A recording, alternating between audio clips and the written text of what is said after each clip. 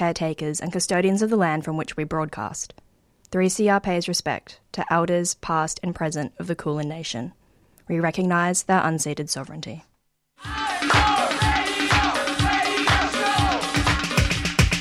This is 3CR Breakfast. Oh, yeah. Alternative news, analysis and current affairs. Monday to Friday, 7am till 8:30am. Only double. Clap your hands.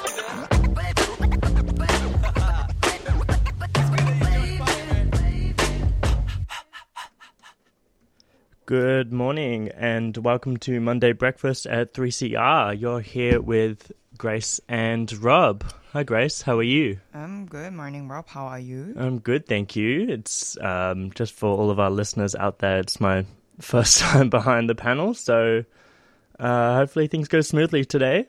I think you would do well. No worries. Yeah, we'll be fine. We'll be fine. Yes. How was your weekend, Grace? Well, it was quite eventful. I went to the Palestine Rally just yesterday. It was very, very hot. Yes. And Rob, you were there as well. Yes. You could agree. I think it's the hottest day in Melbourne in like history or something. I saw on the news it was like the first official hottest day of Melbourne ever. So it's crazy. It was 37 degrees, the highest I saw. Wow. And I could literally feel the hot wind, like literally. Yeah. It's so bad. I absolutely hate when the wind gets really warm. It feels like you're in a microwave. So it was so bad. But yeah, that was my Sunday. I can't remember what I was doing on Saturday. I think I was just working or something. Yeah, that's all I can think of. So yeah. But how's yours, Rob? Yeah, pretty much the same. Just finishing off some moving stuff between the houses. Like the old place and the new place, I should say. Not that I own a second house or anything. That would be weird.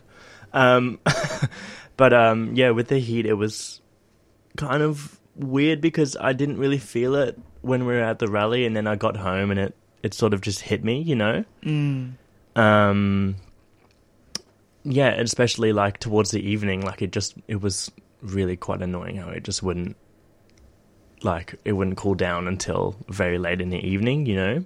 And I get it, yeah. And it just sucks that like you can't do anything but the heat. And I love summer, but I just sometimes it's just too much for me. Yeah. And I get migraines when that happens, so I'm just a bit like, eh. Yeah. Yeah, I read somewhere recently that I guess escaping the effects of climate change is an issue of poverty, you know, like and socioeconomic status more, I guess. So, you know, like if it's a hot day, being able to go home and put on the air conditioning is a real privilege, you know what I mean? Yeah, that is true. I always tell myself like I'm complaining about so many things and that's happening to me, but then I have to remember I'm so much more privileged than a lot of people out there, and I have the opportunity to be able to do things that might seem simple and very like, oh, that's the basic bare minimum we all should be having, but you know, some people don't even have that minimum standards of living, and that's just really sad. But at the same time, yeah, you just always have to remember to be grateful and don't take things for granted. Yeah, I reckon. Yeah. So that's why. Well, so we've got a pretty big show. Yes. Up today. I'm gonna be replaying one of my segments from last week. Talk about pill testing. So, yep, that was when I was speaking to Dr. Adrian Farrugia, whether pill testing is the answer to hopefully reducing harm of drug use and gaining more insights for Australians' youth drug education. Yeah, awesome. Yep. Awesome. That'd be really good to hear that one again. And at 7:15, I'm doing an interview with Liz from Renegade Activists, and we're just going to be talking about how a Melbourne company has been found to be linked to what's happening in Palestine, specifically. I won't say too much about it now, and we'll just go into it then. But it's a very interesting. It's going to be a very interesting conversation to find out how just a parts company is linked to Israel's genocidal war on Palestine. Sweet. Anyway, for now, let's get into some headlines, shall we? Yes. I'll start off first. So just headlines for today morning on 5th of February here on Breakfast Show. The Albanese government has unveiled their long-awaited plan for fuel efficiency standards, highlighting potential petrol savings of $1,000 a year for motorists and predicting a coalition-led scare campaign. The proposed course of action sets to place a yearly cap on the emissions output for new cars sold in Australia to incentivize car makers to supply low and zero emission vehicles, and companies who do not comply will be penalized. Climate Change Minister Chris Bowen pitched the new standards as a cost of living measure, considering new vehicles sold here are 40% less efficient than those sold in the EU. Car manufacturers that fail to meet the standards across the entire fleet will face financial penalty from 1st of January 2025. The proposed fine was $100 per every gram over the target. Whoa. Yeah, it's quite interesting. I didn't think that, because I thought all cars, they're all made the same. I didn't know that fuel will be less efficient here than in another country. So that was a new thing I learned this yesterday morning. I really wonder why that is. Like what? Yeah. I have no idea. Yeah. I don't know. It makes a lot of sense to improve it, less fuel. And also, the island that we're living on is a huge place, So less fuel for more travelling and less emissions is always better. An investigation by Guardian Australia has revealed Australians experiencing homelessness are dying at an average of 30 years earlier than the general population. Analysis revealed the average life expectancy of the houseless population is 44, as housing, health and justice systems all fail to adequately care for those without a home. The Guardian looked at over 600 cases, some of which went back over 10 years, and found that many of the deaths were completely preventable and inextricably linked to the undersupply of housing and support services around the country. I just saw a very interesting news out there from the ABC. Apparently now, almonds have become the largest crop grown in the Lower Murray, with more than 45,000 hectares planted, but they're actually more water intensive than other horticultural crops traditionally grown in the area. And they require 12.5 million litres of water per hectare. So that's an insane amount of water just for an 1 hectare of almonds out there. The horticultural football of the Lower Murray has known for decades for its vineyards, citrus and stone fruit orchards, so a global price shift has seen a new crop dominate this landscape. And with big implications for Australia's most precious commodity, which is water. So almonds are taking a lot of our sources at the moment, but that's basically it. Wow, that's interesting.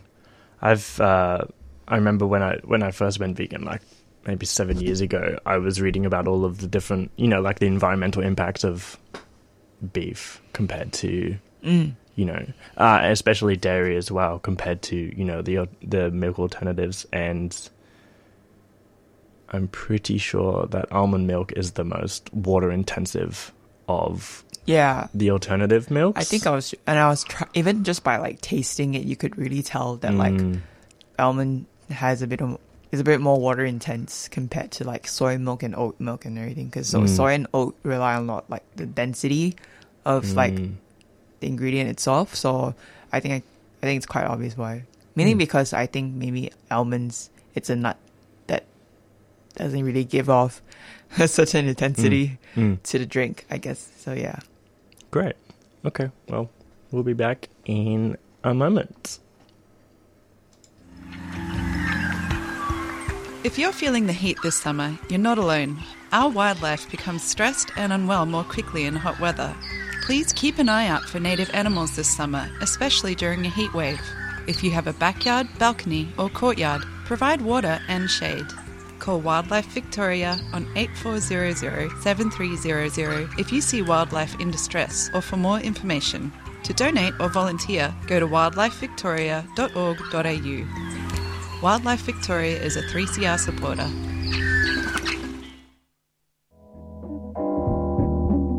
The law is part of our everyday lives, including when we buy something, use a service, have a job, or rent a house.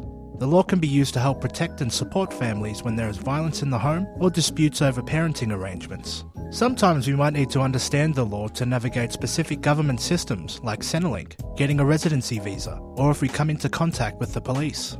Community legal centres provide free, quality legal advice and assistance to help people with everyday legal problems. We focus on working with people who are experiencing disadvantage, such as financial hardship, family violence, homelessness, and discrimination. Community legal centres are independent, non-government organisations and can be found across Victoria and Australia. If you're experiencing a legal problem, your local community legal centre may be able to help. To find a community legal centre near you, visit the Federation of Community Legal Centres Victoria at www.fclc.org.au. A 3CR supporter.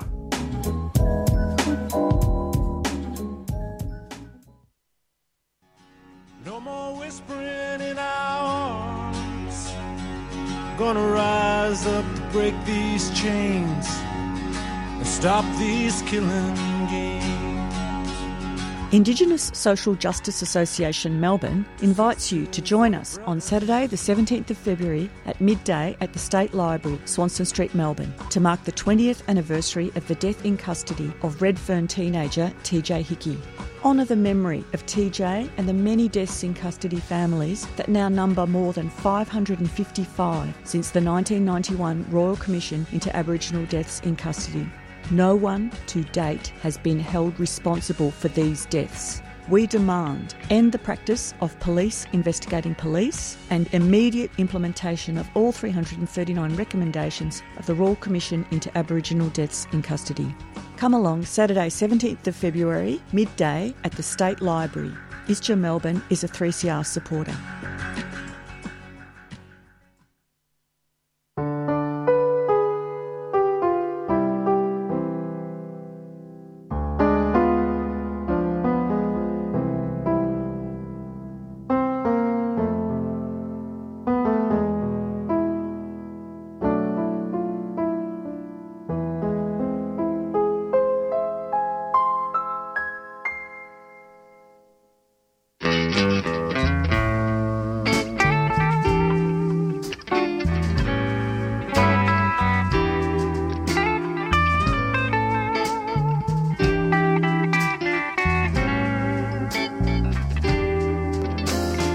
Perfect home is not my thing, not one for renovating.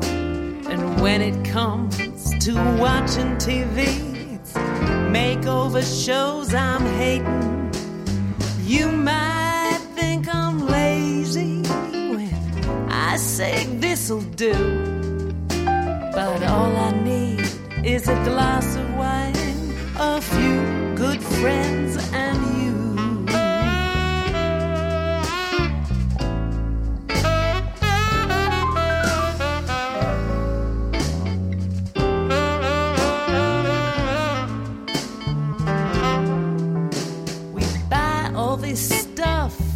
Never use, run around being manic.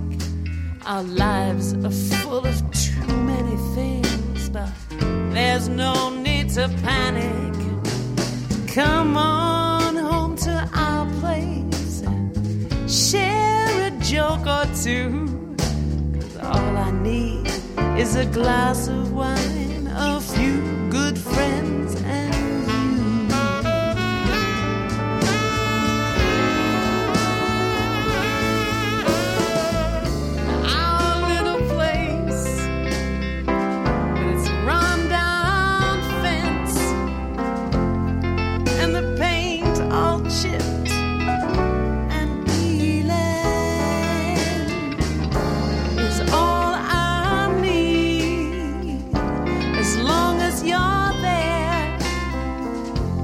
share this loving feeling.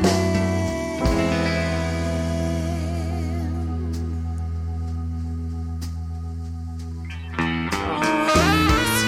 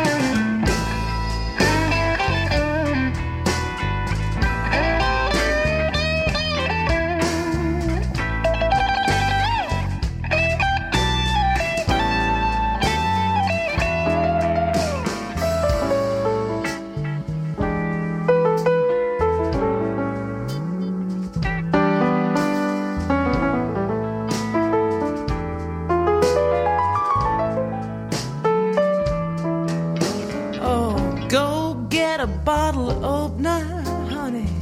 Tell me about your day. Put your tired old feet up. Let it all drift away.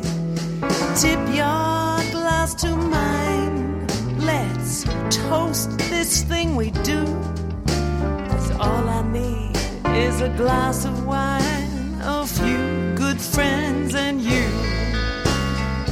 Tip your glass to mine, my love. Let's toast this thing we do. 'Cause all I need is a glass of wine, a few good friends and you.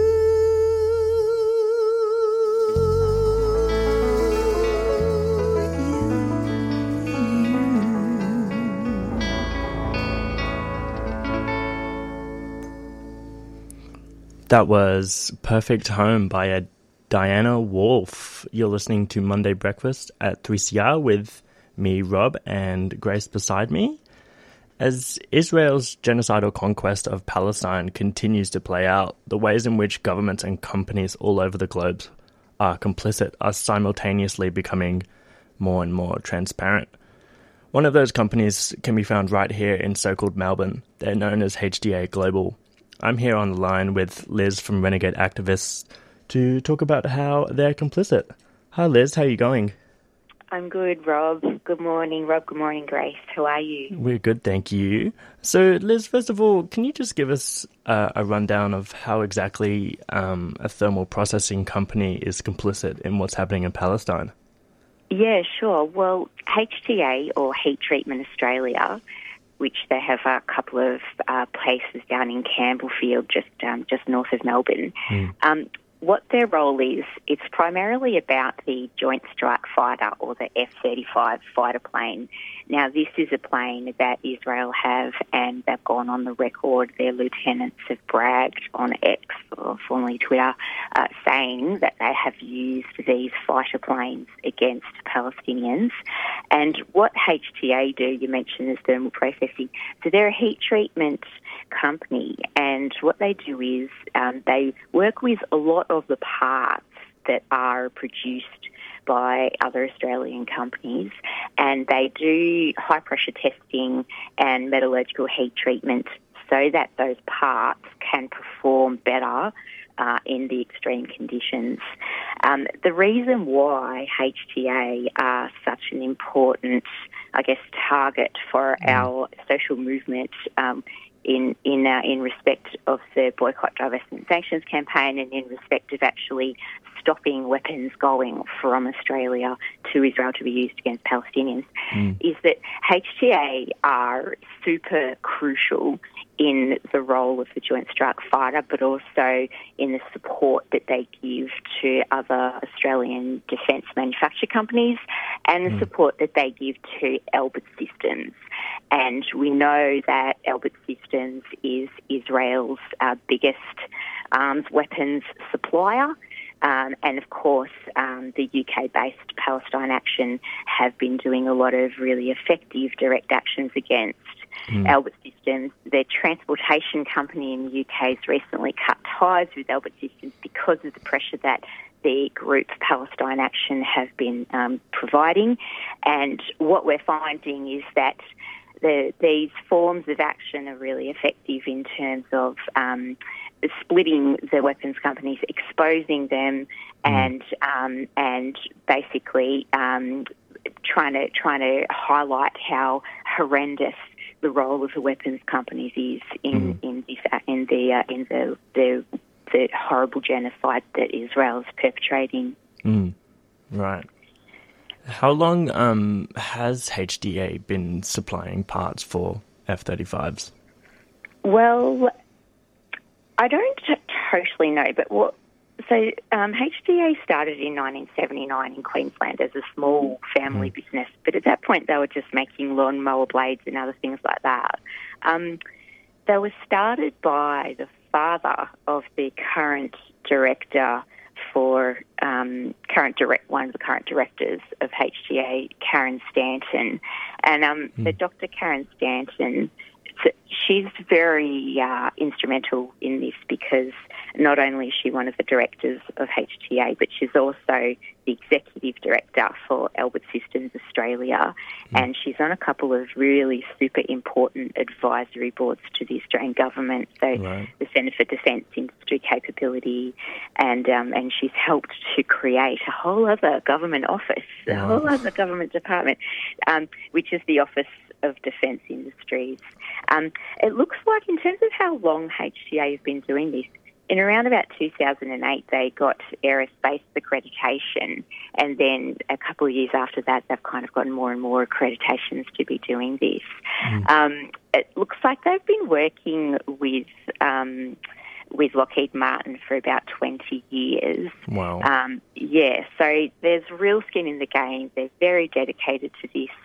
One of the other things that HTA does, and that Dr Karen Stanton's been really instrumental in, is supporting a lot of other Australian defence companies who are involved with the Joint Strike Fighter. So their role is really, as well as doing the heat treatment and being real kind of industry leaders and experts in the best kind of heat treatment, they also they perform a facilitation role, and the research and development that they've done means that the 70 other Australian companies who are involved with providing parts for the Joint Strike Fighter, that HTA really support those companies. So they've been in defence journals and things online, and even on Australian government websites. You can see HTA and Dr Karen Stanton really kind of elevated for the positive role played in supporting these other companies with relation to the Joint Strike Fighter.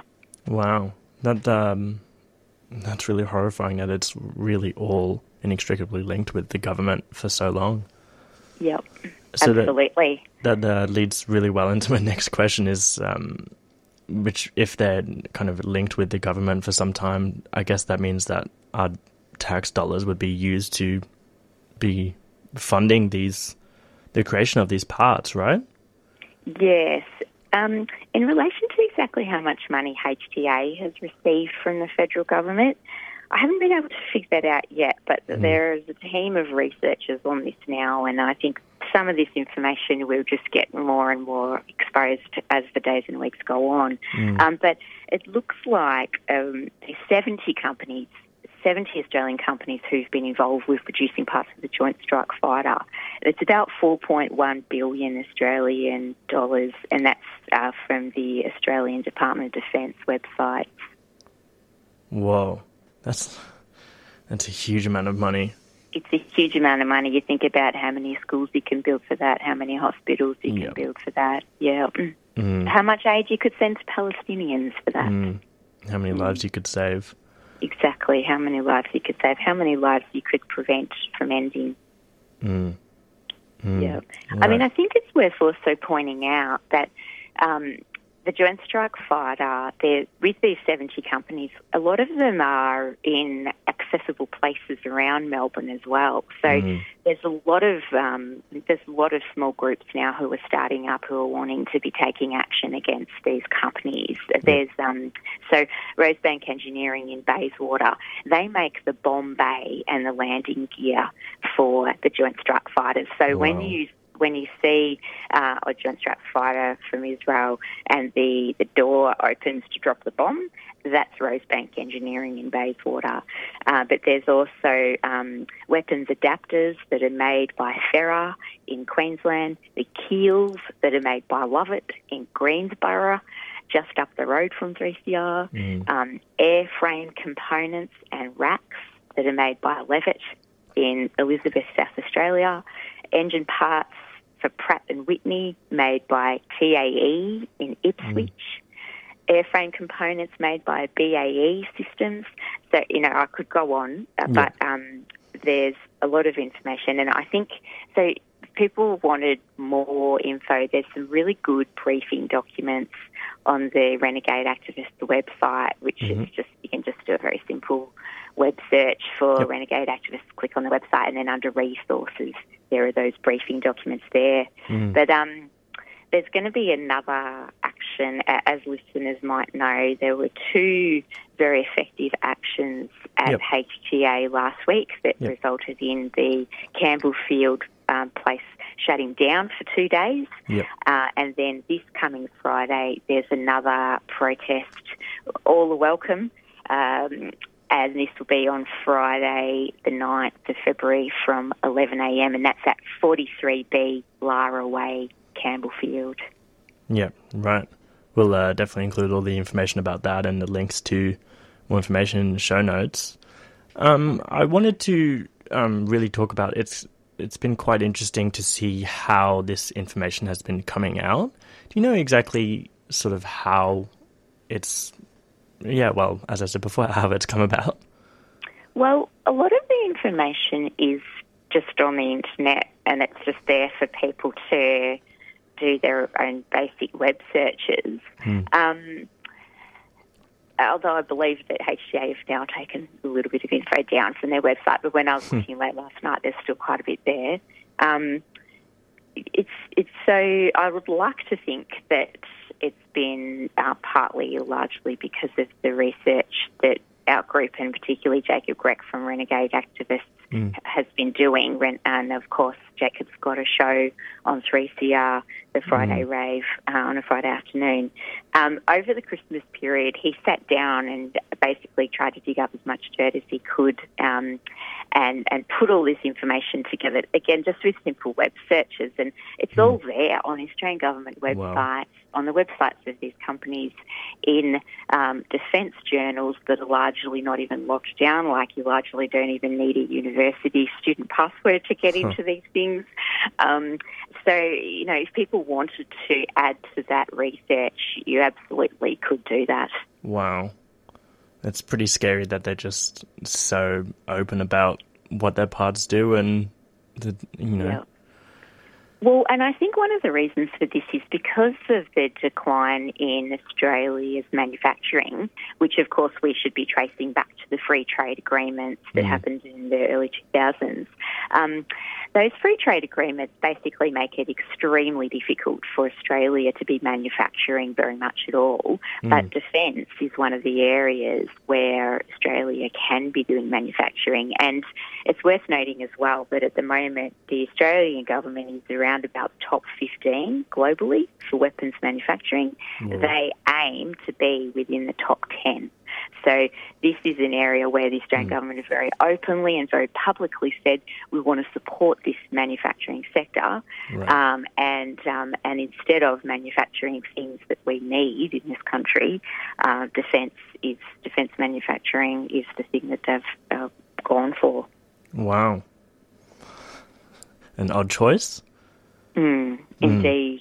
Yeah. So Liz, just finally, can you just tell us more about the campaign ahead for Renegade Activists, and I guess a little bit more about the rally happening on Friday? Yeah, absolutely. Well, we really need to acknowledge the awesome role of a group called Hume for Palestine. That's a local group in the Hume municipality. They had a great protest on the 18th of December outside the council building when they put a motion to council for a ceasefire that council then had to endorse because there ended up being a good couple of thousand people at that rally. Wow. So massive props to the Hume for Palestine group, who've been really instrumental in mobilising local community. Local community, of course, are outraged about this because there's a lot of people from the Middle East living in the Hume area, so it's close to people's heart. The campaign ahead, so there's quite a few groups who are involved now, and we get kind of more endorsements coming on by the day. So as well as Hume for Palestine, it's big priority for Free Palestine Melbourne and also for the Victorian Socialists.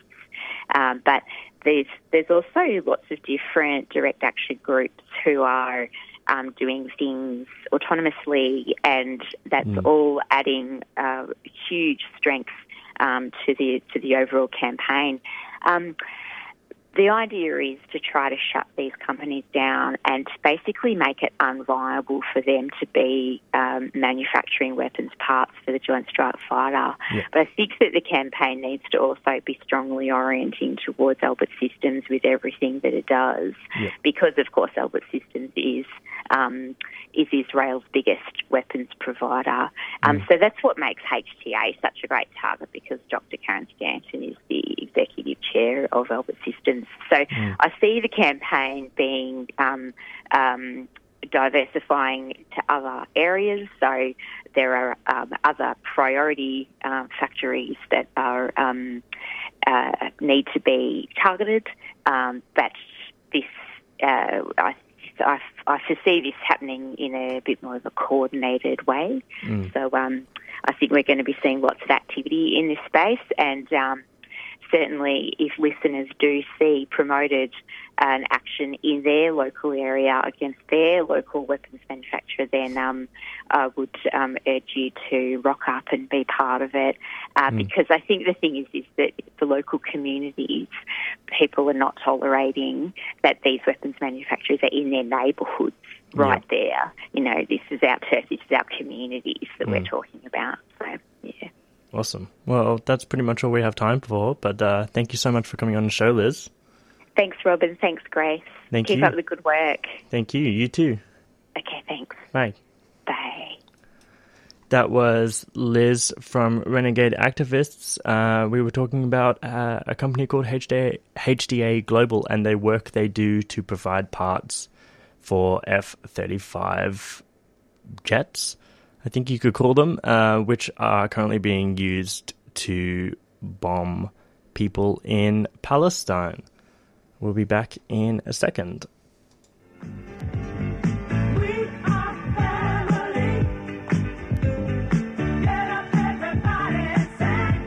Trans Family is a not-for-profit organisation providing a peer support group for loved ones including parents, siblings, extended family and friends of a trans and gender diverse person.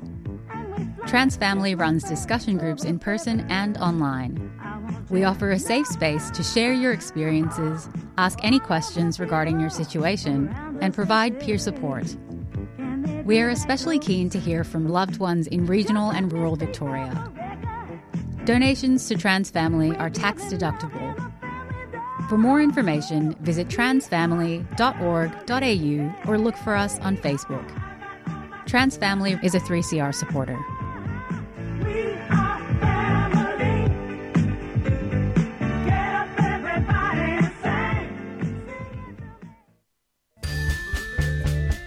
3CR is about community, and we welcome your participation at the station. 3CR is open to a wide diversity of volunteers and is a great way to connect with Melbourne's activist community. Have you ever thought about volunteering, doing a reception shift, getting a program on air, training in radio skills, or contributing to one of the station's committees? There are many ways to be involved at 3CR. To find out more, go to 3cr.org.au and get in touch.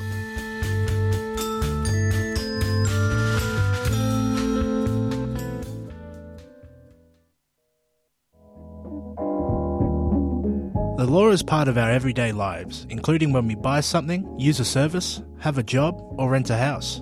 The law can be used to help protect and support families when there is violence in the home or disputes over parenting arrangements. Sometimes we might need to understand the law to navigate specific government systems like Centrelink, getting a residency visa, or if we come into contact with the police. Community legal centres provide free, quality legal advice and assistance to help people with everyday legal problems. We focus on working with people who are experiencing disadvantage, such as financial hardship, family violence, homelessness, and discrimination. Community legal centres are independent, non-government organisations and can be found across Victoria and Australia. If you're experiencing a legal problem, your local community legal centre may be able to help. To find a community legal centre near you, visit the Federation of Community Legal Centres Victoria at www.fclc.org.au. A 3CR supporter.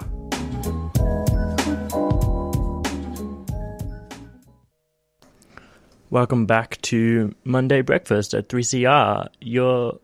I'm Rob, and I'm also here with Grace. Before those ads, we heard my interview with Liz from Renegade Activists, and it was a very important issue talking about HTA Global's link to the genocide happening right now in Palestine. Be sure to check out their socials and get involved in the campaign for Palestine at large. And as Liz pretty scarily said, get involved to help stop your local weapons manufacturer. As they said on the line, they're having a rally at HTA in Melbourne this Friday. You can check out the details in our show notes and on their social media. Now we are going to move to Grace's interview from last week. She spoke with Dr. Adrian Farrugia, who is a senior research fellow in the Drugs, Gender and Sexuality program at the Australian Research Centre in Sex, Health and Society at Trobe University. They're talking about whether pill testing is the answer for reducing harm of drug use and Australian youth drug education. Let's listen. Now, recently, Victoria has seen a surge in overdosing at music festivals on back-to-back weekends in Melbourne. So this has actually sparked a debate on acquiring pill testing in Victoria, which in short is a harm reduction strategy that allows a person who is already in a possession of a drug to test out what is already in it. Currently, trials of pill testing are already underway in ACT and Queensland. However, the Victorian government has no plans in introducing such practice at the moment. Joining me this morning is Dr. Adrian Farrugia, who is a senior research fellow in the Drugs, Gender and Sexuality program at the Australian Research Centre in Sex, Health and Society at Trobe University. We discuss whether is pill testing the answer to reducing harm of drug use. Good morning, Adrian. Morning. Thanks for having me on. Lovely to have you. Now, Adrian, can we first, before we dive into whether pill testing is the answer, can you tell us what are party drugs, which a lot of people have been using in music festivals, and what do they include? Yeah, important question. Party drugs used to kind of be referred to by using the term club drugs. So it's the kind of drugs that people associate with like dance festivals and partying in clubs and that kind of thing. And most generally historically they've been amphetamine type stimulants. So the classic one would be like ecstasy or MDMA, as well as things like speed and cocaine. Mm-hmm. But, as with these sort of categories, they kind of move in shape, changed by the kind of practices of the people who are participating in this form of consumption sort of changes over time. So more recently, things like GHB and ketamine would also be considered within the category of party drugs. So it basically can be any drugs in that sense. Yeah, in some ways, it's, a category like this, it's sort of socially constructed and kind of moves over time. And how has the youth drug consumption situation recently been in Australia? And because what we can see that drugs have been affecting the youth particularly. Yes. Yeah, it's always kind of a complex sort of task to kind of get a kind of overall idea of what drug consumption's like in a country like Australia. So, in terms of like large trends, so the latest kind of population level data suggests that about 38% of young people aged 14 to 24 have tried an illicit drug at least once. And the most common within that would be cannabis, ecstasy or MDMA and cocaine. But we also know that over time, the proportion of young people consuming drugs is actually decreasing. So in about 2001, about 50% of young people reported having used illicit drugs, so there's been this drop there. Mm-hmm. And alongside that, there's been a significant decrease in alcohol consumption among young people. But at the same time, other things are happening. So while overall sort of levels of use have decreased, some of the key party drugs have actually increased their popularity. So 7.6% of young people have tried ecstasy, which is the highest since 2007. Mm-hmm. And again, over 7% for cocaine and almost 3% for ketamine, which are both the highest rates since 2001. So, it's a tricky picture. So some substances are sort of increasingly less in vogue, while others are coming back into fashion. I see. And coming into the topic of pill testing, it basically helps to inform people about the drugs. But can you tell us how exactly it works, and can you give us an example? Yeah. So, I mean, the sort of depending on the kind of service, but the sort of the pill testing that's sort of being debated, which are these kind of festival services. They would have like their tent or whatever set up in the festival itself, and then young people can go in, or the patrons can go and use it, and they can provide a sample of the substances they've got, and hang around a bit while the people working in the service will test them, right? So the key thing that really provides young people with, or the patrons with, is knowledge about the chemical content of the drugs, and also, very importantly, the purity or the strength of the drugs that they've got. So an example might be a person at a festival has a few ecstasy pills, and maybe they've heard that they're not so strong. So the person they got them from said, they're not the strongest, they're not going to blow your head off. So they think, okay, well, maybe what I should do is have one straight away, or maybe even more than that, because they're not so strong. So they can go and have this pill tested beforehand, and potentially they find out that these particular pills are actually very high strength, which has actually been happening recently in Victoria. So maybe they find out that there's not many adulterants, but they're actually very pure and therefore very strong pills. And so with this knowledge, they can realise, maybe having a half, a whole one is unwise. Maybe they should only have a half to begin with, and that kind of thing. And so it's also an opportunity for the people working at the service to provide other kinds of information. So they can provide just sort of reminders of very classic standard harm reduction information, like other ways of keeping safe that aren't connected to drugs in particular. Maybe they have to remind them of the hot weather, of drinking water, all that kind of thing, as well as providing information about other kinds of support that might be available separate to the pill testing. So alcohol and other drug services that are available in Melbourne or in Victoria and generally, and that kind of thing, which might be relevant too. I see. And currently in ACT and Queensland, they have started trials on pill testing services. And how successful has it been so far here in Australia? Has it proven? Is it safe?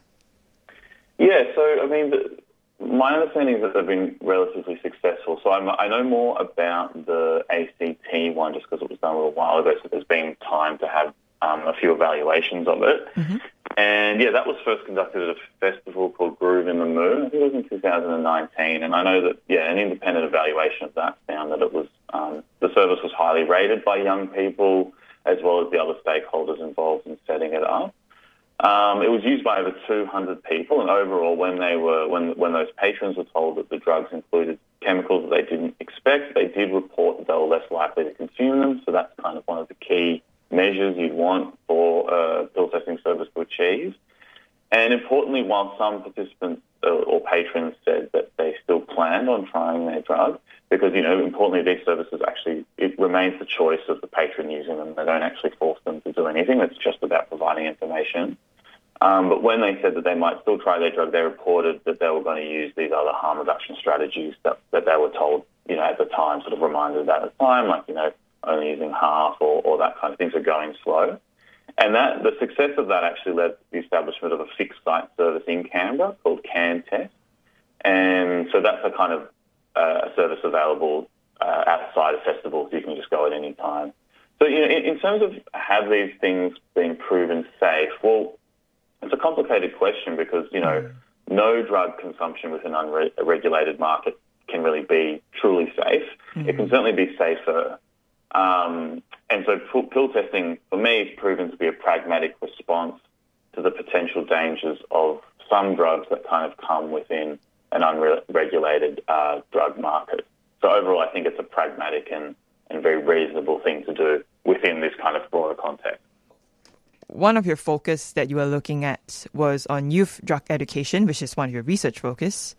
And you published a thesis about years ago looking at a perspective of politics and ethics of drug education's articulation of young people.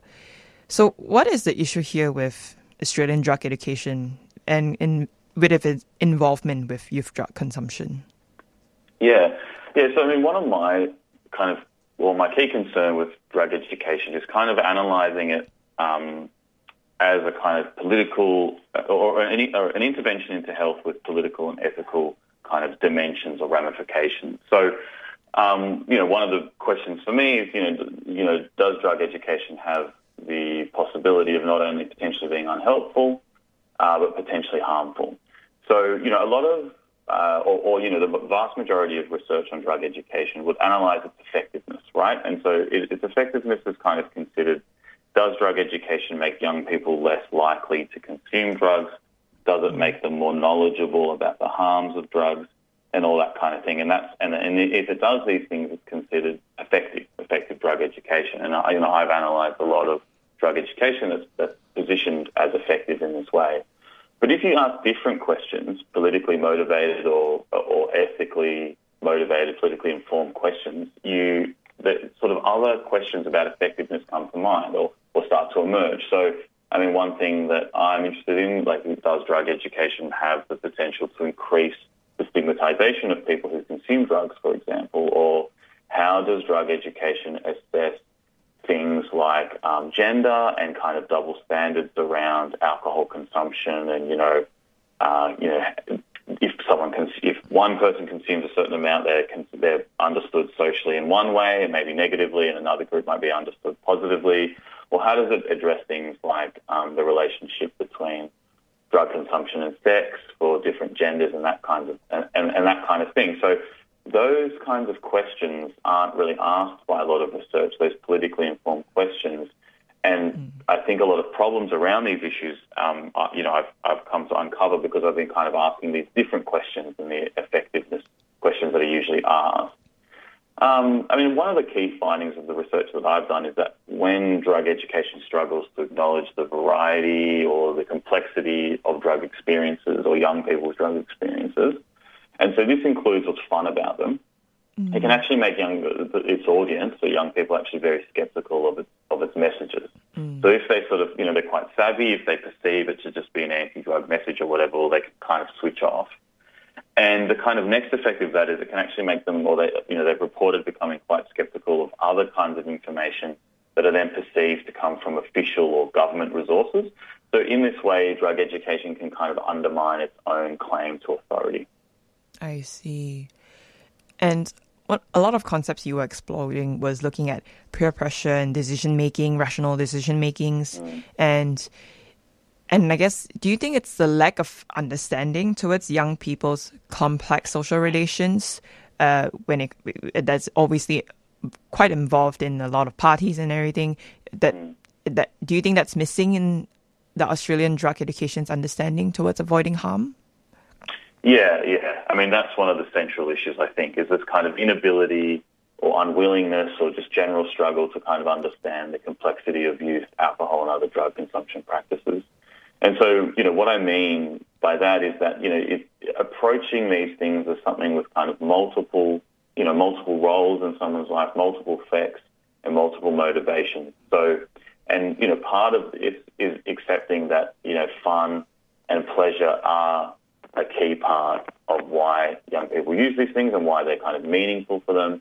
And, there's a lot of things that aren't really, just can't only focus on harm. So, the peer pressure example is a good one. Drug education often uses that as a kind of classic way of understanding how someone comes to try drugs, and then it sort of tries to train young people in ways of resisting this or saying no to these offers of drugs. But so many of the young people that I interview, when I speak to them, they don't report this kind of narrative of how they came to try these things at all, and it really doesn't sort of speak to their lived experience of these things. That is true. So it's kind of like, as a result of kind of, you get this kind of simplistic account of young people's social lives, which I think sort of is unhelpful. Very interesting. I think as a fellow young person myself, I can say peer pressure is not something to easily just say that, you don't have to listen to your friends, but yeah, easier said than done. Totally understandable there. So, and I guess now it just really comes to the question here we've all been wanting to answer. Do you think pill testing can help improve youth awareness towards drug consumption? And is it the answer? Yeah, well, pill testing is definitely one important strategy that can reduce harm. So So it can certainly improve young people's awareness about the drugs they're interested in trying, and relevant information, like other information such as harm reduction strategies or other kinds of drug services that are available and that kind of thing. Importantly, like I said, provides information about the purity and the adulterants in the drugs that are sort of in their hand at that very time. And also it has this other effect, like it contributes to data more generally. So, where pill testing, where it finds information about chemicals that are kind of have entered the drug supply. This can then sort of become part of a public database, which then can sort of inform the public about potentially bad batches of drugs that are going around. So in a way that can actually help inform people that are separate to the festival itself. It can become part of a broader public service. And, is it the answer? It's certainly one answer that helps address some of the harms of an unregulated drug market. But, given drugs are prohibited, they're produced within an illegal economy, as that is the case, it's always going to be hard to comprehensively address the kinds of harms that we've seen recently in Victoria. So it's not the only answer, it's just one important sort of pragmatic response to these issues. And unfortunately, pill testing isn't available in Victoria at the moment, so how can young Victorians help to reduce and avoid harms of drug use? Yeah, so there's a lot of very kind of considered classic advice around how to reduce harms related to drugs. So the one is to try never to consume alone. Try and consume these things with trusted people in your life who can help. You can look out for each other if anything goes wrong. Going slow, so potentially sampling a bit of what you've got and waiting to see what happens, what its strength is and that kind of thing before having more, because you can always have more, but you can't then just have less if you've had too much to begin with. Trying to purchase drugs from a trusted source if possible, but this is a tricky one because, as we know, people don't always know about the ingredients of the drugs, even if there might be one ingredient 1 week and then they've changed, but that's still good advice to try and buy from a trusted source, and be aware of your environment. So, are you around people that you feel comfortable with, that you feel safe with, and that kind of thing, as well as non-drug related things. So, like, what's the weather like? Heat exhaustion was a key thing in these events that happened in Victoria recently. So, do I need to be making sure I'm drinking water and all that kind of thing. And then another one is the available of home testing kits. So there are ways of testing drugs at home, and these can be purchased online. And they give you a picture of the chemicals that are present in a drug. So they can give you a picture of the presence of adulterants. But the key thing and the key drawback is they do not provide information on purity. So if someone sees that maybe the ecstasy pill they have doesn't have any adulterants, they think that's great. They think that's good. But it can still have a very highly potent dose of MDMA and therefore still be quite dangerous. And so other strategies like only sampling a bit and that kind of thing remain essential even if you have one of these home testing kits. I see. Awesome. Thank you so much, Dr. Adrian. It's been lovely having you. No worries. Thanks for having me on. Thank you. And that was Dr. Adrian Farrugia, who is the Senior Research Fellow in the Drugs, Gender and Sexuality program at the Australian Research Centre in Sex, Health and Society at Trobe University. And we were discussing whether is pill testing the answer to reducing harm of drug use.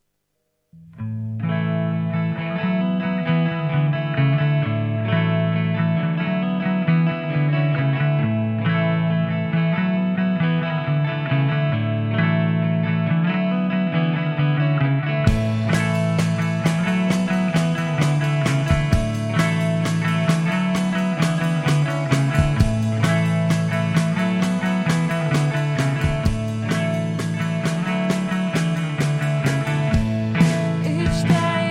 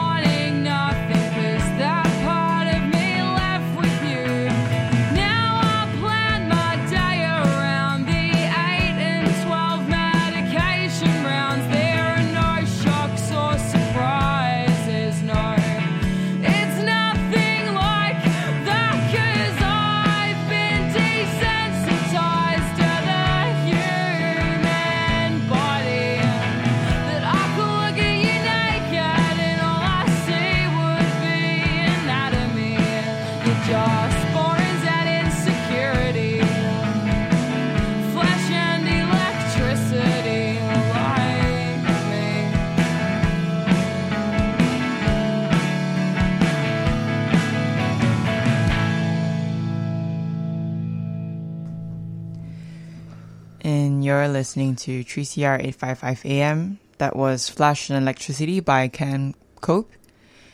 Now we're going to take a listen to one of the speeches at the Palestine rally that occurred yesterday. This is a speech by Uncle Robbie Thorpe, who is also a fellow 3CR presenter that usually comes on the Bunjil's Fire at every Wednesday from 11 a.m. to 2 p.m. So yeah, let's take a listen. To pay the rent and demand land back. Always was, always will be. Aboriginal land. Always was, always will be. So, having said this, I'd like to introduce you to our first speaker, Uncle Robbie Thorpe. Uncle Robbie, that's right.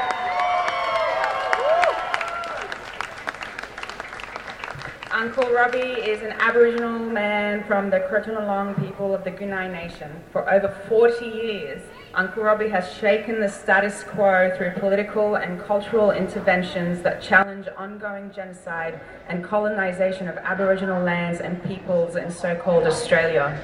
Today, Uncle Robbie is here to talk to us about camp sovereignty with land back as a central demand. Please welcome Uncle Robbie. Thank you, everyone. I've got a bit of a scratchy voice. Been camping down there at Camp Sovereignty for the last 9 days. It's been a bit of a battle, but when the police first came up to us, they said you've got 15 minutes to pack up your tents, put the fire out and get out of here. But we've been there for 9 days today.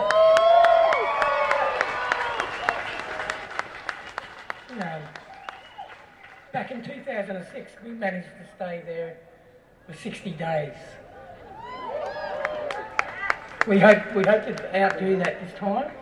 In fact, we want to take it a little bit further and permanently control that little piece of land there.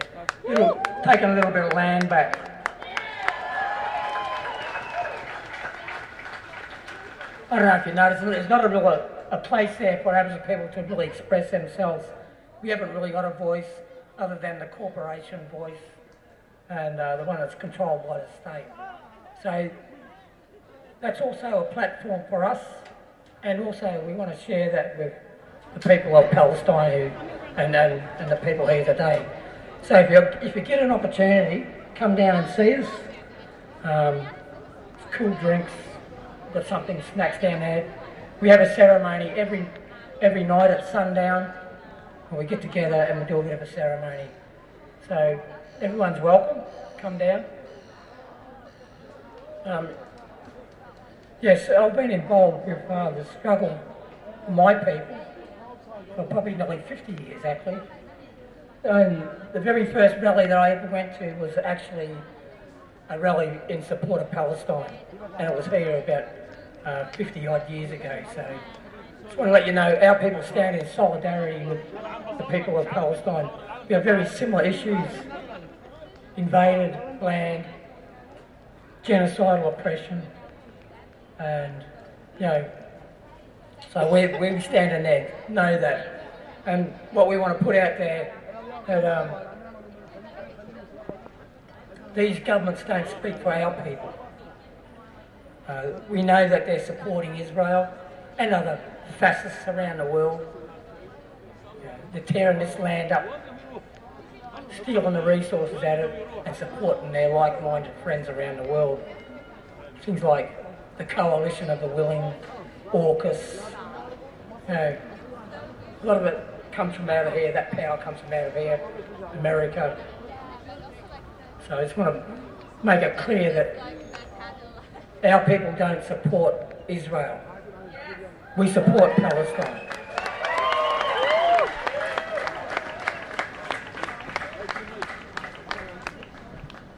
Incredibly, we're now talking, because looks like we're going to take that little bit of land back,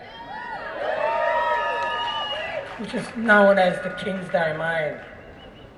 Well, we call it Camp Sovereignty. And we're going to rename that either Camp Sovereignty or take it back to its original name, which is Yellowkit Willem. And once we see that happen, we'll know that things are starting to change in this place here. I don't think people realise the gravity of crime scene in Australia, in particular Victoria. Victoria was the first colony to constitute 1851. It was based on the idea that this was an empty land. That's the original terra nullius docket in this country. All the other colonies around the place followed suit from Victoria. It's premised on the idea that we don't exist. Similar to the people of Palestine, we were described as animals, meant nothing to kill our people. And we've had 251 years of that so far. So we've managed to survive. The people in Victoria in particular, our population was reduced to about, it was less than 1,000 people. Pretty incredible. We spent generations in reserves, which is just other names for concentration camps, mission stations, where we perished. They took our children, they starved us, and forcibly tried to assimilate us. Their Christianity and their backward laws. So we understand what's going on. That sort of brutal oppression did happen here. The machine guns and the machetes, the diseases. We went through that. Now it's a different form of oppression. It's a stroke of a pen, stealing our children. It's a different form of genocide, but it's the same result at the end of the day. So I'm really heartened by people turning up today in such tough conditions. And I think it's really important that we continue to maintain the momentum here. I think it's about 16 weeks now where every Sunday we've gathered here. It's quite incredible, folks. Now we need to take it further. Let's tip it over the edge. Now we're not going back from here, I don't believe. We really haven't got nothing to go back to. Now we need to go forward here and remove these criminals and all this institution of crime. One of the things else we're doing, I've got a QR code on the back of my phone there, which takes you to a website called crimesceneaustralia.com, where you'll see in that, it's pretty serious, heavy-duty legal talk in there, but one of the things we're trying to do is we've got an arrest warrant out for King Charles III and any other member of his the Windsor crime family. We don't want them here, so we're putting that out there, and we got just cause here. Genocide's a crime in Australia. Okay, I'm going to make that clear. I don't know if people realise what happened in 1949 here in Australia, which is 1 year after they created the Genocide Convention and the United Nations. Australia was very much a part of those negotiations, but failed to actually legislate for the crime of genocide back then. They ratified the act.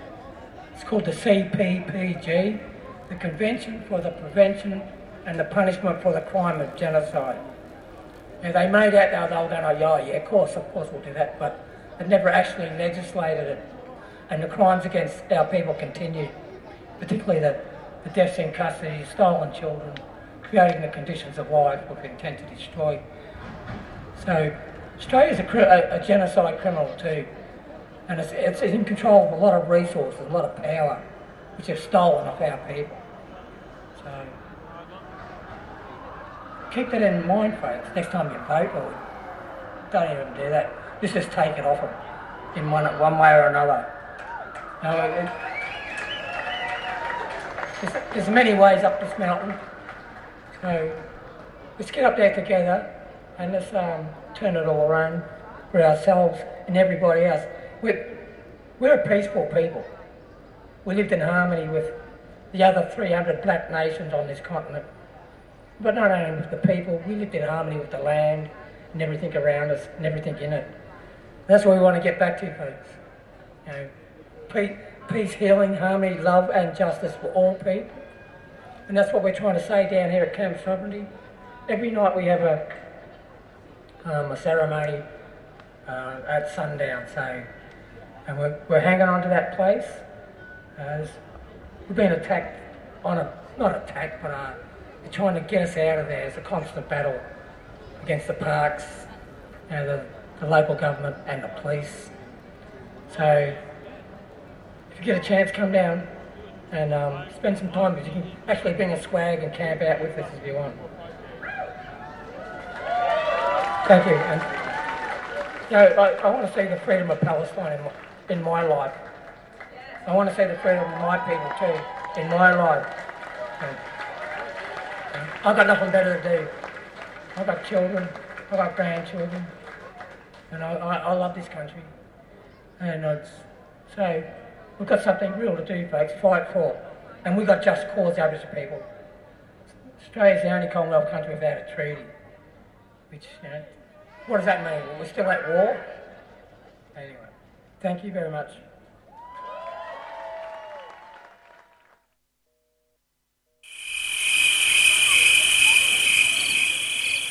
This summer, wildlife are feeling the heat of climate change. Wildlife becomes stressed and unwell in hot weather, and every summer Wildlife Victoria receives tens of thousands of calls for wildlife assistance. You can make a positive difference to the future of wildlife by donating to Wildlife Victoria. Your donation will help us rescue and care for heat-affected native animals. The future of wildlife is in your hands. Donate to Wildlife Victoria at wildlifevictoria.org.au. Wildlife Victoria is a 3CR supporter.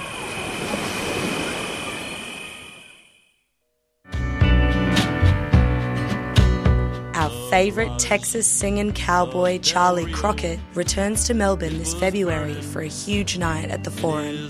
Charlie and his band, the Blue Drifters, will deliver another scorching night of timeless country classics and Wild West tales on February the 12th with country soul queen Emma Donovan. Charlie Crockett and Emma Donovan at the Forum in February. Good times. Tickets on sale now. Love Police is a 3CR supporter. You're listening to 3CR 855 AM, and that just now was a speech by Uncle Robbie Thorpe, a fellow 3CR presenter, at the Palestine rally that was occurring yesterday. The Palestine rally is still going on at the moment. It's still happening every Sunday from 12 p.m. So yeah, just head to State Library of Victoria to catch everyone there. And you can catch Uncle Robbie at Bunjil's Fire every Wednesday from 11 a.m. to 2 p.m. You can tune in to 3CR 855 AM or just head to 3cr.org.au to listen on the website. Now we're going to go into a segment by Annie McLoughlin from Solidarity Breakfast. She spoke to Cam Walker from Friends of the Earth, who joined us to discuss Friends of Earth's plan for a climate-ready Victoria. So let's take a listen. And you're back with Annie on Solidarity Breakfast, and we've got Cam Walker on the line from Friends of the Earth. G'day, Cam. How are you? Yeah, I'm good, thanks, Annie. Yeah, and I was fascinating to read Friends of the Earth's plan for a climate-ready Victoria leading up to the Victorian budget, which is in May. I mean, you're doing a running jump. It's important stuff. And I noticed that you quote Jacinta Allen, the new Premier, who has said that she is aware that climate change has resulted in more frequent flooding and extreme weather, underscoring the need to transition to renewable energy. So perhaps your plan is on her desk right at the moment. Yes, we hope so. All right, so there's different parts of your plan. One of them is the effective bus arrangements in the West. Why is that important? We know that many communities on the fringe of Melbourne that are growing quite rapidly and are driven basically by the developers are really terrible in terms of access to public amenities, open space, public transport, that sort of thing. And that's what happens when we let private developers set the nature of development in our cities. And anyone that particularly lives in the west, the outer west or the outer north, knows that public transport can be terrible. It's not reliable, and it's just not really practical for people in many aspects of their day-to-day lives.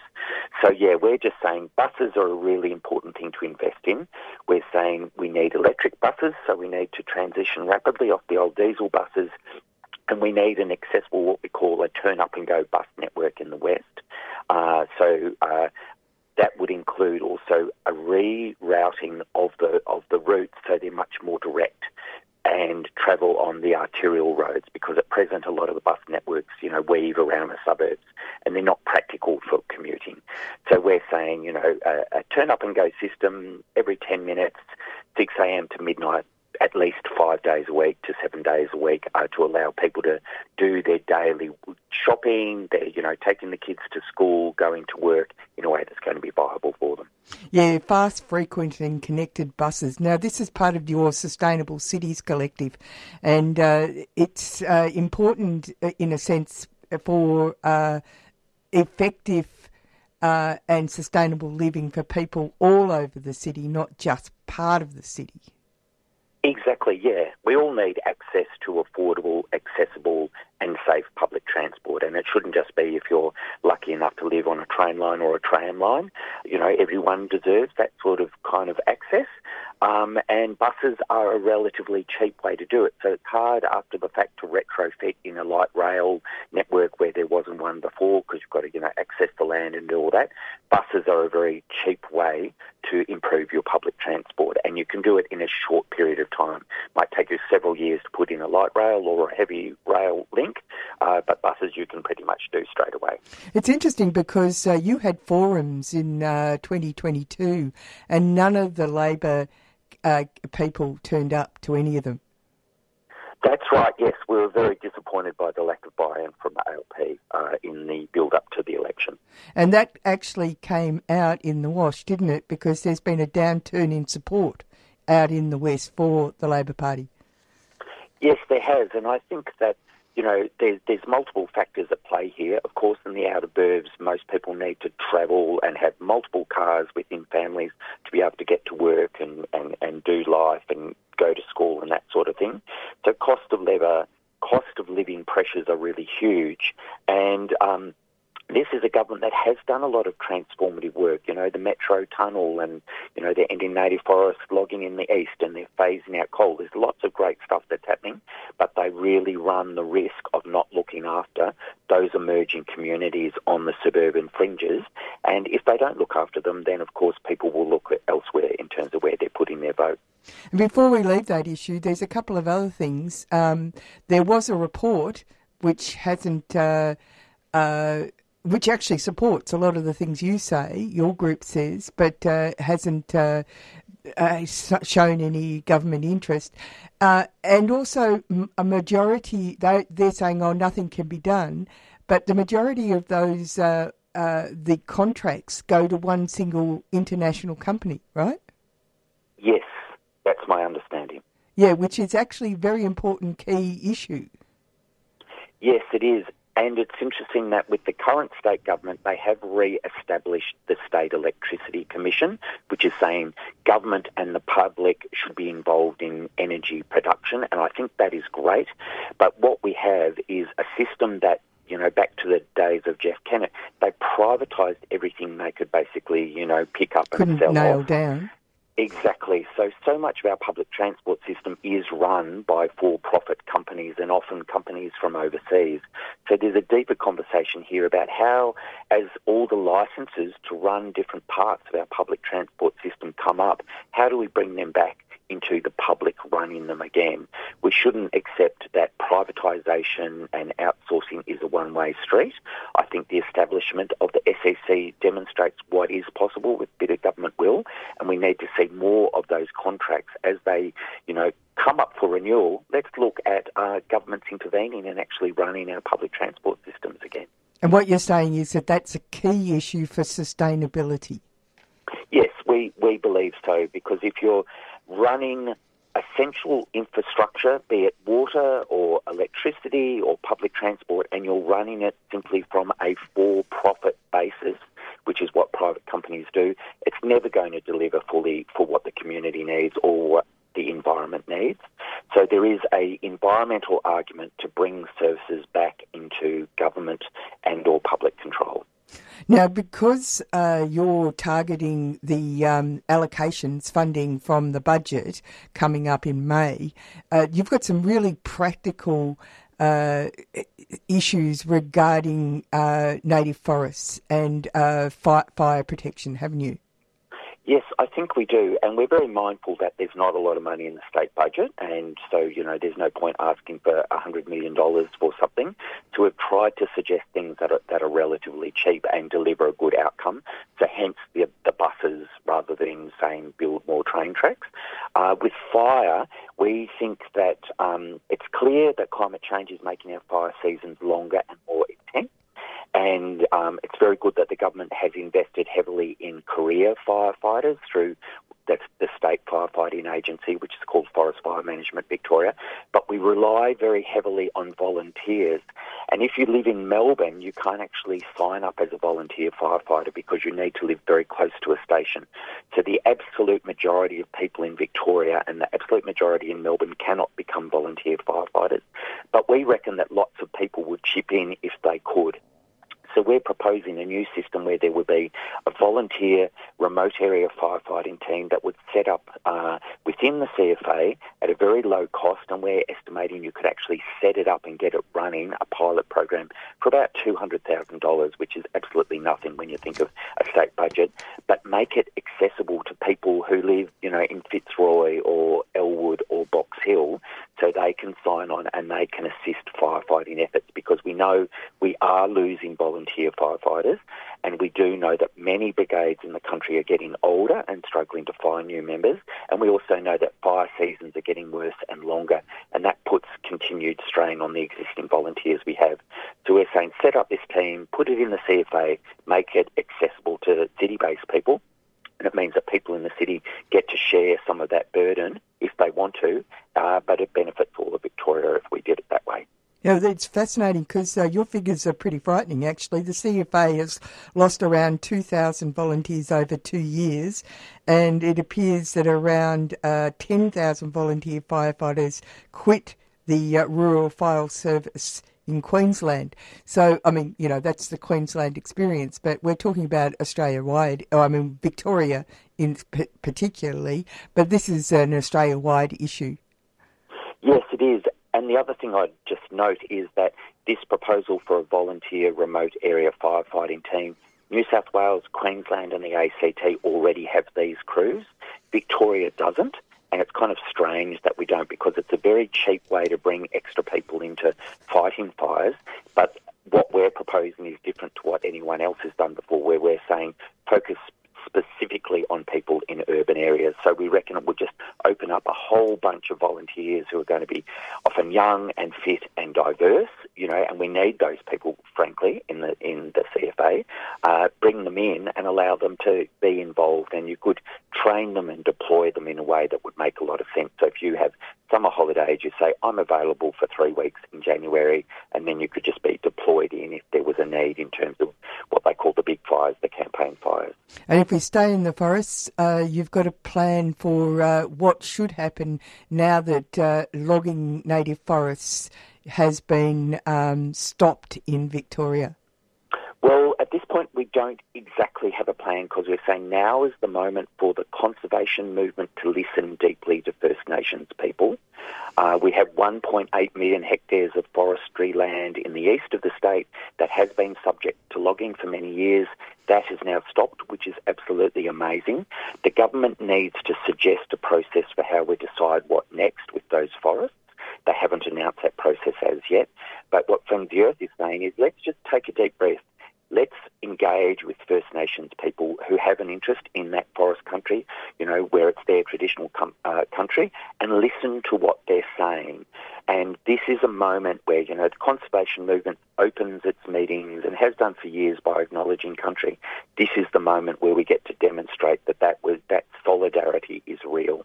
We need to listen, we need to reflect, and we need to take direction from First Nation groups with an interest in the forest country.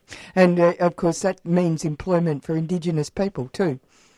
Yes, indeed. And there's going to be such a lot of work to do because we know native forest logging has been disastrous for biodiversity. We know we have well over 100,000 hectares of alpine ash forests, which is on the cusp of collapse. If they get one more fire through those forests, we will lose more than 100,000 hectares of forest. That is completely collapsed and become just a grassy wasteland, possibly with some wattle trees in it. There's so much restoration work we need to do, and it's really essential that First Nations people, traditional owner groups, are adequately resourced to be involved in healing the country in the way that we need to do. We need to bring the best ecological science into that mix, but we also need to trust and work with First Nations people and ensure that they are decision makers in that process, not just considered another stakeholder.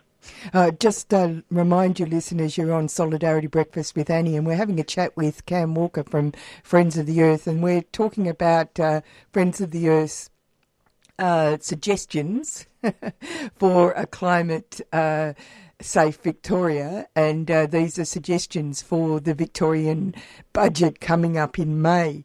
We're now talking about a Victorian Community Climate Adaptation Fund, and I was particularly interested in this because it's about community-led solutions, but it's also about how Victoria is not just the cities, they're in rural areas as well.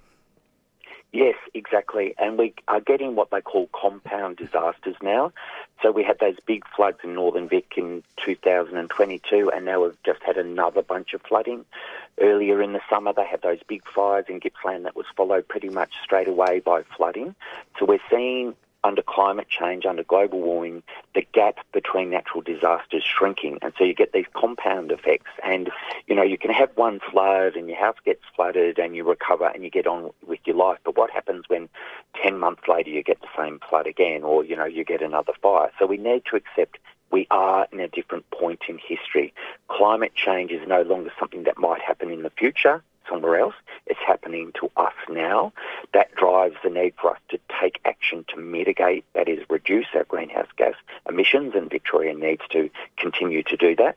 But we need to directly grapple with the fact that many of our communities are being impacted by climate change right now, and we need to understand that people in communities often know best, and there's often great knowledge and great skills and great networking capacity in communities, so we need to empower them to be able to be in charge of how they prepare for their disasters, how they respond to disasters, and how they recover afterwards. And then you go to a really practical thing, which is the gas substitution and home electrification system. You say it's been lagging a bit. It has. I mean, they are moving forward, and it's interesting that the Liberals have come out and arguing, you know, oh, no, we need more gas. And that's an argument from the 1990s. We don't need gas. Well, maybe they've got shares. Fuel. Maybe they've got shares in some company. I don't know what's going on, but they're backing the wrong horse. They're attaching it to a bit of a culture war kind of frame. But the fact is, we get most of our gas from Bass Strait. Bass Strait gas reserves are declining very rapidly, and we all know that when something becomes rarer, the cost can only go in one direction, which is up. So if we're going to hang on to gas, we're just locking ourselves into steeper costs, and so the cost of living will continue to go up. We know, however, you can run homes very easily on 100% electrics. That's heating and cooling and hot water systems and cooking. And the government is moving in that direction, and they do have this gas substitution roadmap, and we're just saying keep going, you know, keep going faster, keep helping people to switch, what they call fuel switching, away from gas and into home electrification. Give funds to allow people to do that, have an energy upgrade program, and really important that no one is left behind. So invest in retrofitting public housing to replace gas appliances, you know, gas-heated hot water systems and gas stovetops, to reduce costs for people who are living on very limited income. Now, Cam, you want people, listeners, to go and have a look, and if they actually agree, to send a letter of support. Yes, that would be great. If you just do a web search, Friends of the Earth proposal for Climate Ready Victoria, You'll find our main page very easily. You'll find the full budget submission if you're interested in the details, and you'll find a letter which will go to the Premier saying, hey, here are some ideas. I would love it if you would fund this. And of course, it's set up as a letter that you can edit. So if there's things that you're interested in, add them as well and send it to the Premier. Thank you very much for talking to us this morning, Cam. Oh, you're most welcome. Thanks, and good to have a chat. And that was Cam Walker from Friends of the Earth. And as he said, it's all about Victoria being climate ready. And that was Annie McLoughlin from Solidarity Breakfast speaking to Cam Walker from Friends of the Earth about Friends of the Earth's plan for a climate-ready Victoria. And yeah, that's all we have for today's show. Rob, what are you looking forward towards the weekend? The week ahead? Not a whole lot, really. I was just honestly so focused getting through the last 2 days of heat that I didn't really as we were saying yesterday in the rally, couldn't really think about anything other than what I was doing right then. Yeah, it's just the heat makes us not focus, and yeah, it's just really bad. Hopefully it's not too warm. Yeah. This week ahead, it seems like it's touching around 23, 24 degrees, so hopefully it stays that way. So yeah, I'm going to be quite busy dealing with stuff because moving and I've just a lot of visa personal errands I have to run, so really a lot of red tape. Yep. Anyways, listeners, thank you so much for joining us this morning, and we'll catch you next week. 3CR Breakfast would like to thank the New International Bookshop, Melbourne's independent radical bookstore and venue, for their financial support of this program. You can find Nibs in the basement of Trades Hall in Victoria Street, Carlton. Keep up to date with upcoming events at nibs.org.au.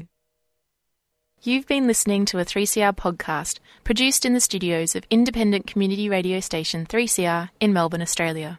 For more information, go to allthews.3cr.org.au.